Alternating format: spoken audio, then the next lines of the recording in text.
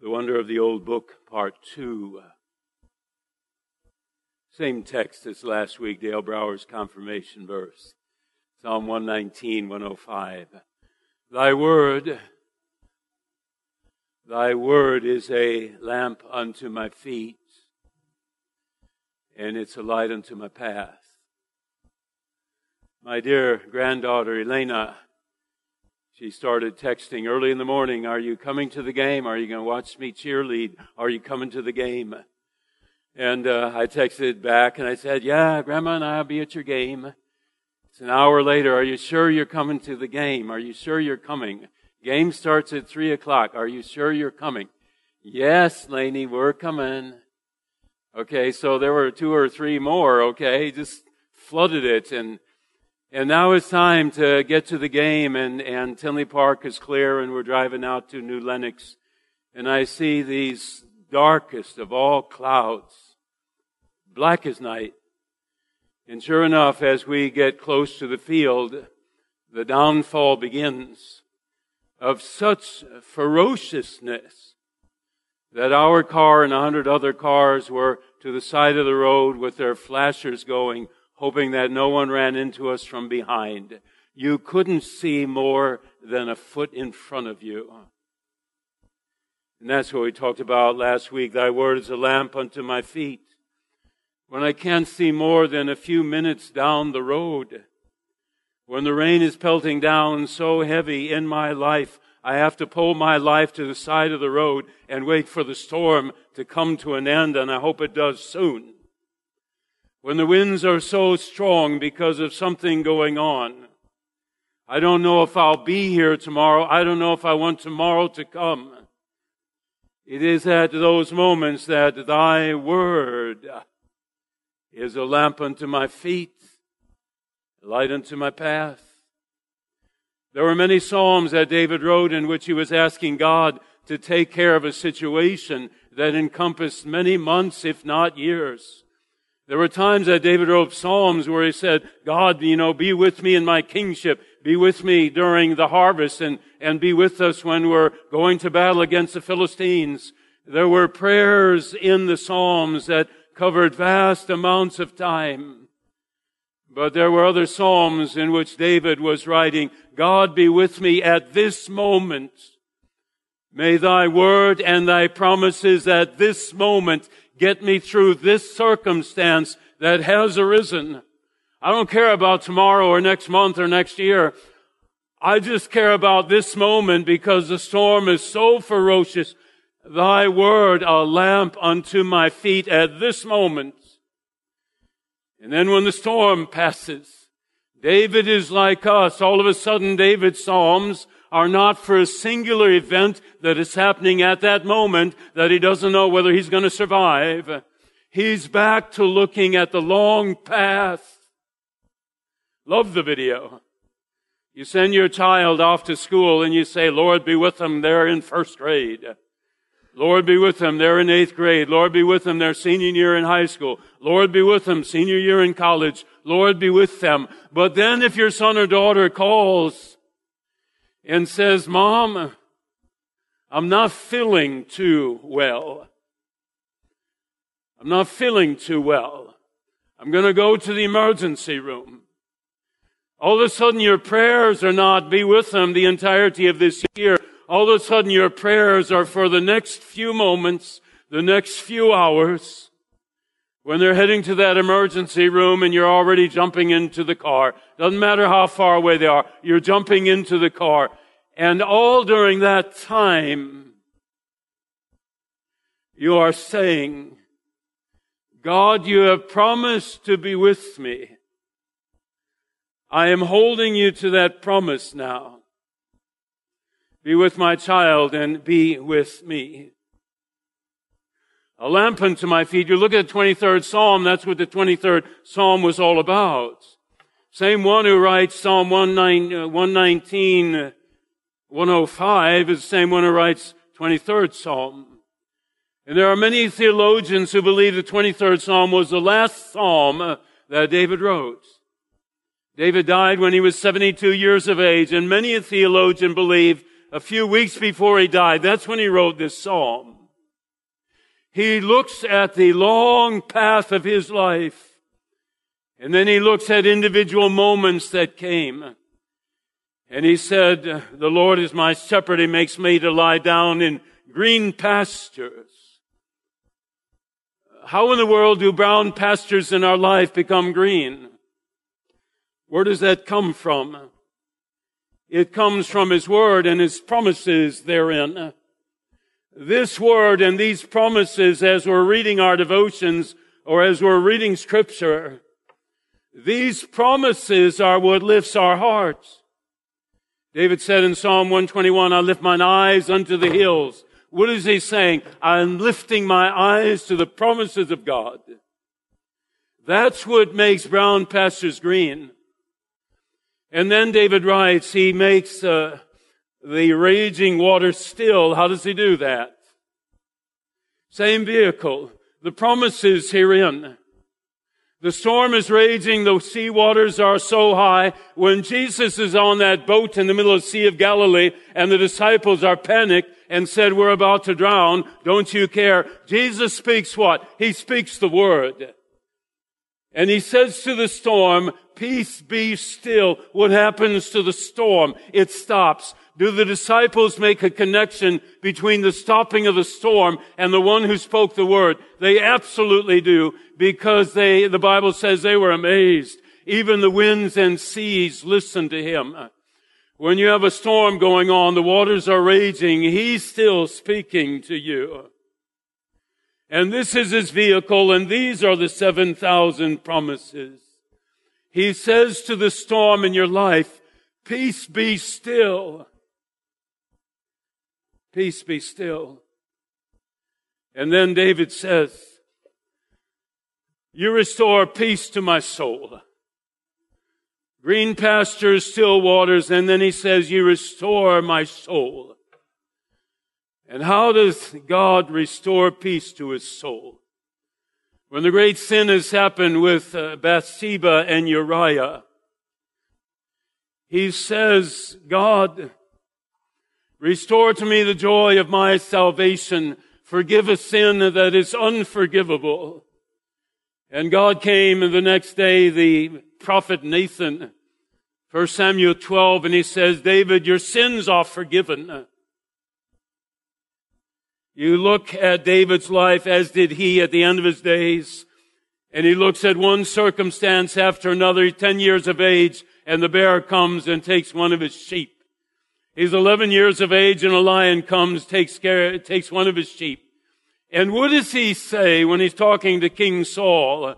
He says, when the bear came and the lion came, did he say, I was so strong, I was so gifted, I went after those animals and I restored my sheep? Did he say me? He said God.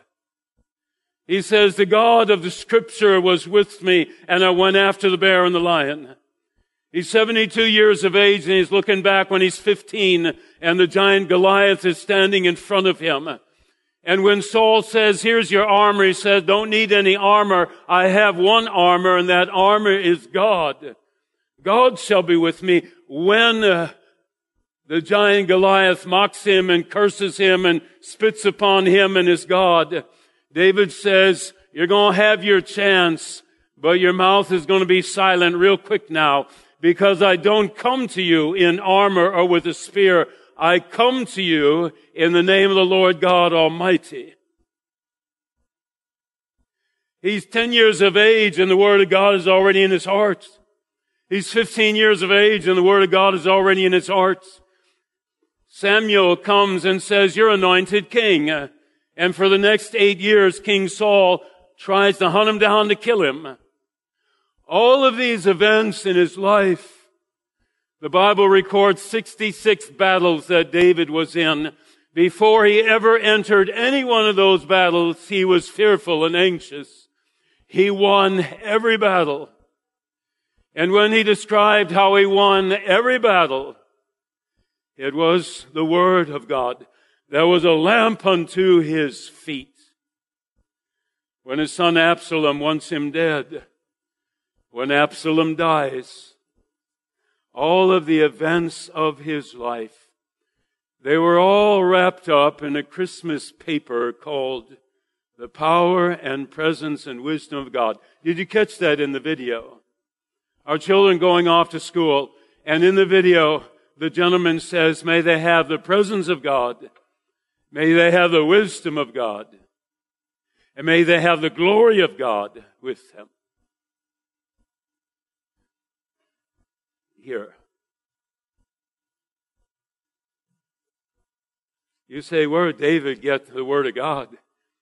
He really had very few scriptures. He only had 600 years of the Bible. We have 1,600 years.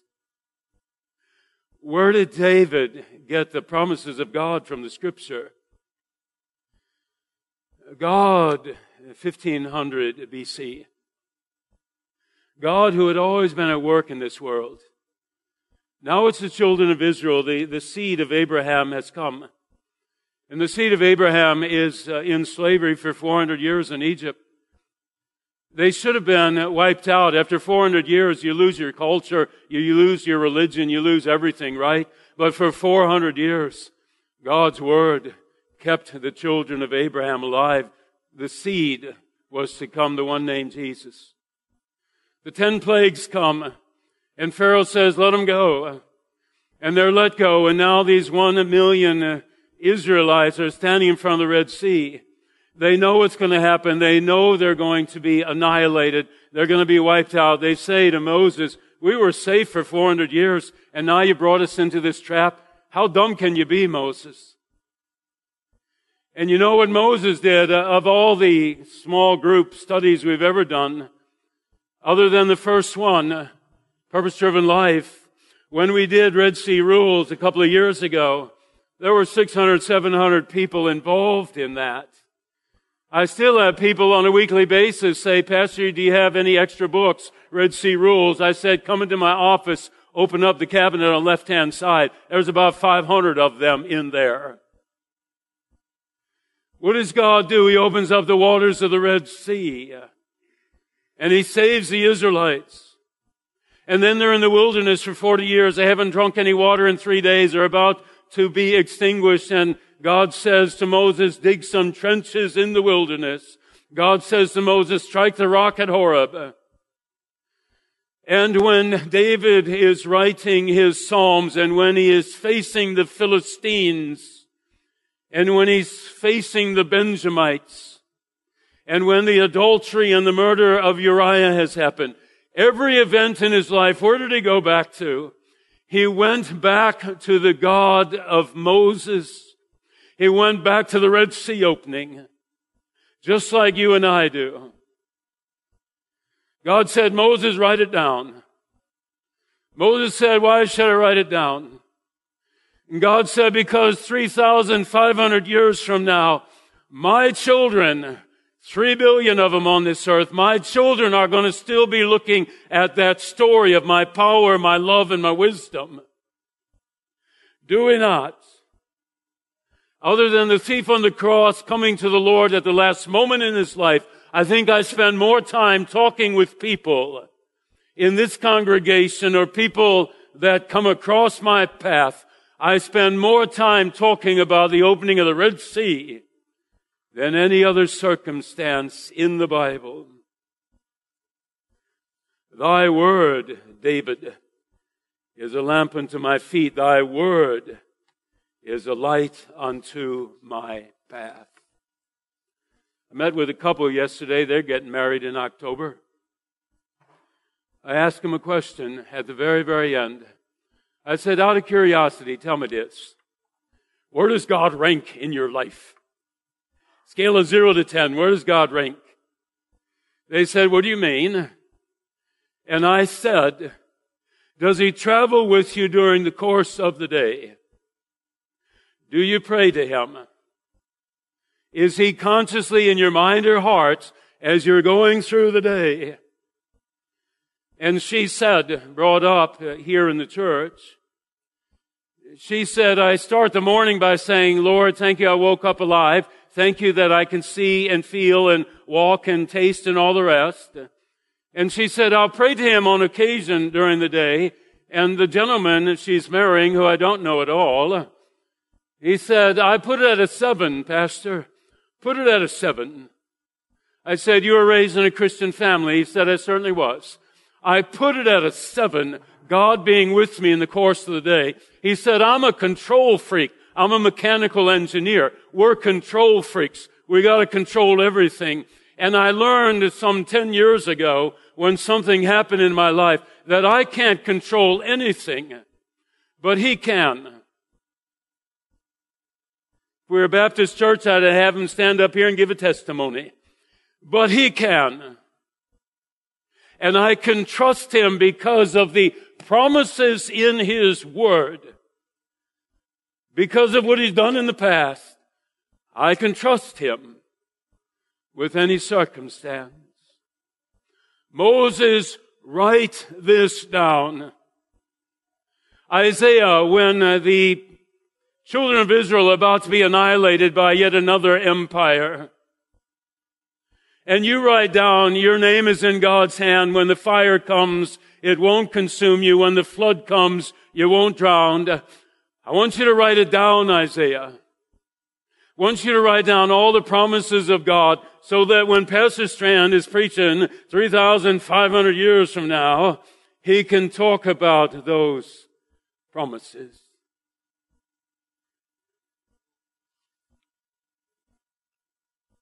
And then Jesus comes.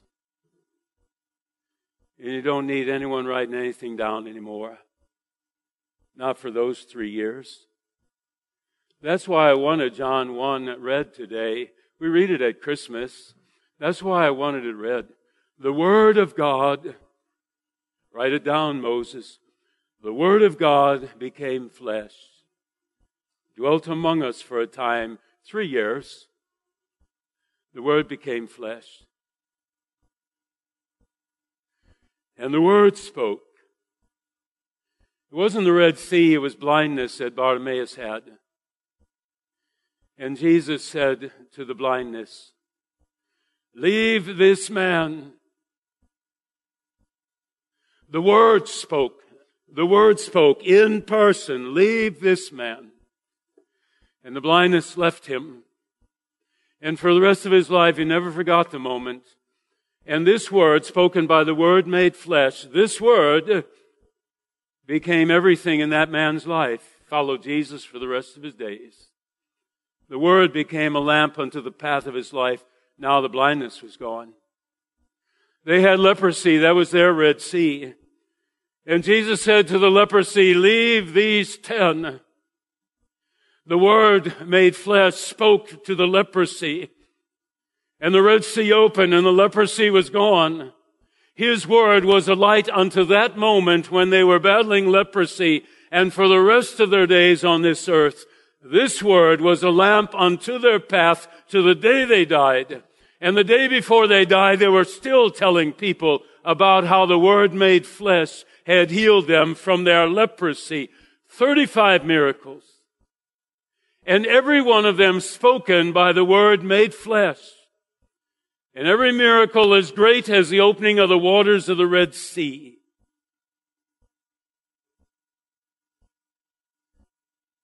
And when the Word made flesh goes up to heaven, He says this, John 14:26. He says, when I leave, 10 days later, the Holy Spirit's going to come. Listen carefully.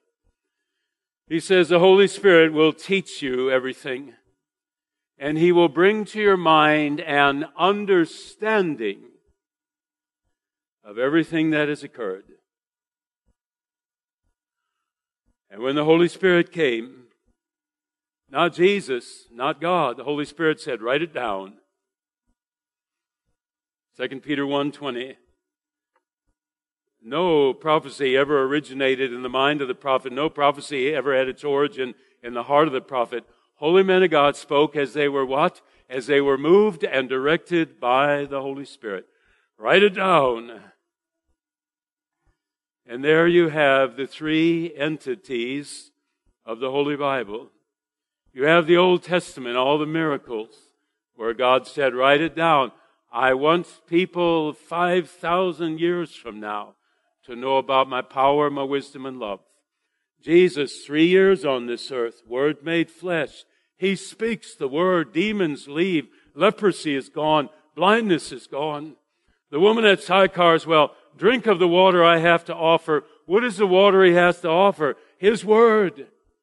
She runs into the village and says, there's someone speaking a word to me. I think he's the Messiah. And the Bible says the village all goes out there, and after a couple of days, they believe in him. Not because of the word the woman spoke, but because of the word that Jesus spoke. 2 weeks in a row, bumped into it last week. Lady at LA Fitness talking about circumstance in her life. I said, do you have God in your life? She said, I wish I had him stronger. I said, the Bible. She said, intimidated. I said the same thing I did the week before. Go and get a devotional book. Go online, Google it, Christian devotion book. In each of those devotion, there's a Bible verse. Read the verse. Read the verses before and after. And when you've read those verses, guess what? The Bible's not intimidating any longer. You've read one verse. You read what the person says that verse means in their life, and then you write down, here's what the verse means in my life. And then say, dear God, take this verse and apply it to the circumstance I'm going through right now. Thy word, dear Dale Brower, your grandparents did well choosing that for you. Thy word is a lamp unto my feet, light unto my path. My goodness gracious, realize what you have in your house. Realize what you have on your app. And let God come to you every single day. Whether it's a peaceful time and all of a sudden his word is a light unto your long path, or whether some storm is coming and all of a sudden his word is a lamp unto your feet in that circumstance. Heavenly Father, we thank you for those three great miracles. The creation of this universe, the resurrection of your Son Jesus and his incarnation through the Virgin Mary. And then that last miracle of all, your divine word, of which Jesus said, everything, everything, everything in heaven and on earth will pass away, but my word shall never pass away. Never a moment, Lord, that we do not realize your presence. In our Savior's name, amen. 3-star General Michael J. Flynn, head of the Pentagon Intelligence Agency, knew all the government's dirty secrets. He was one of the most respected generals in the military. Flynn knew what the intel world had been up to. He understood its funding. He ordered the first audit of the use of contractors. This set off alarm bells. The explosive new documentary, Flynn, Deliver the Truth, Whatever the Cost, uncovers the facts behind this scandal. Flynn told the truth. He was the most dangerous person for Donald Trump to hire. I find out the worst enemy that I'm going to face in my life is right here in America. They took my assessment and they wanted me to change it. And I was like, I'm not changing it. They had to get rid of Flynn. With in-depth interviews, archival footage, and never-before-seen personal records of the man behind the headlines. I just felt like I was drowning. Flynn, Deliver the Truth, Whatever the Cost. Available now. Watch it today. Go to salemnow.com. salemnow.com.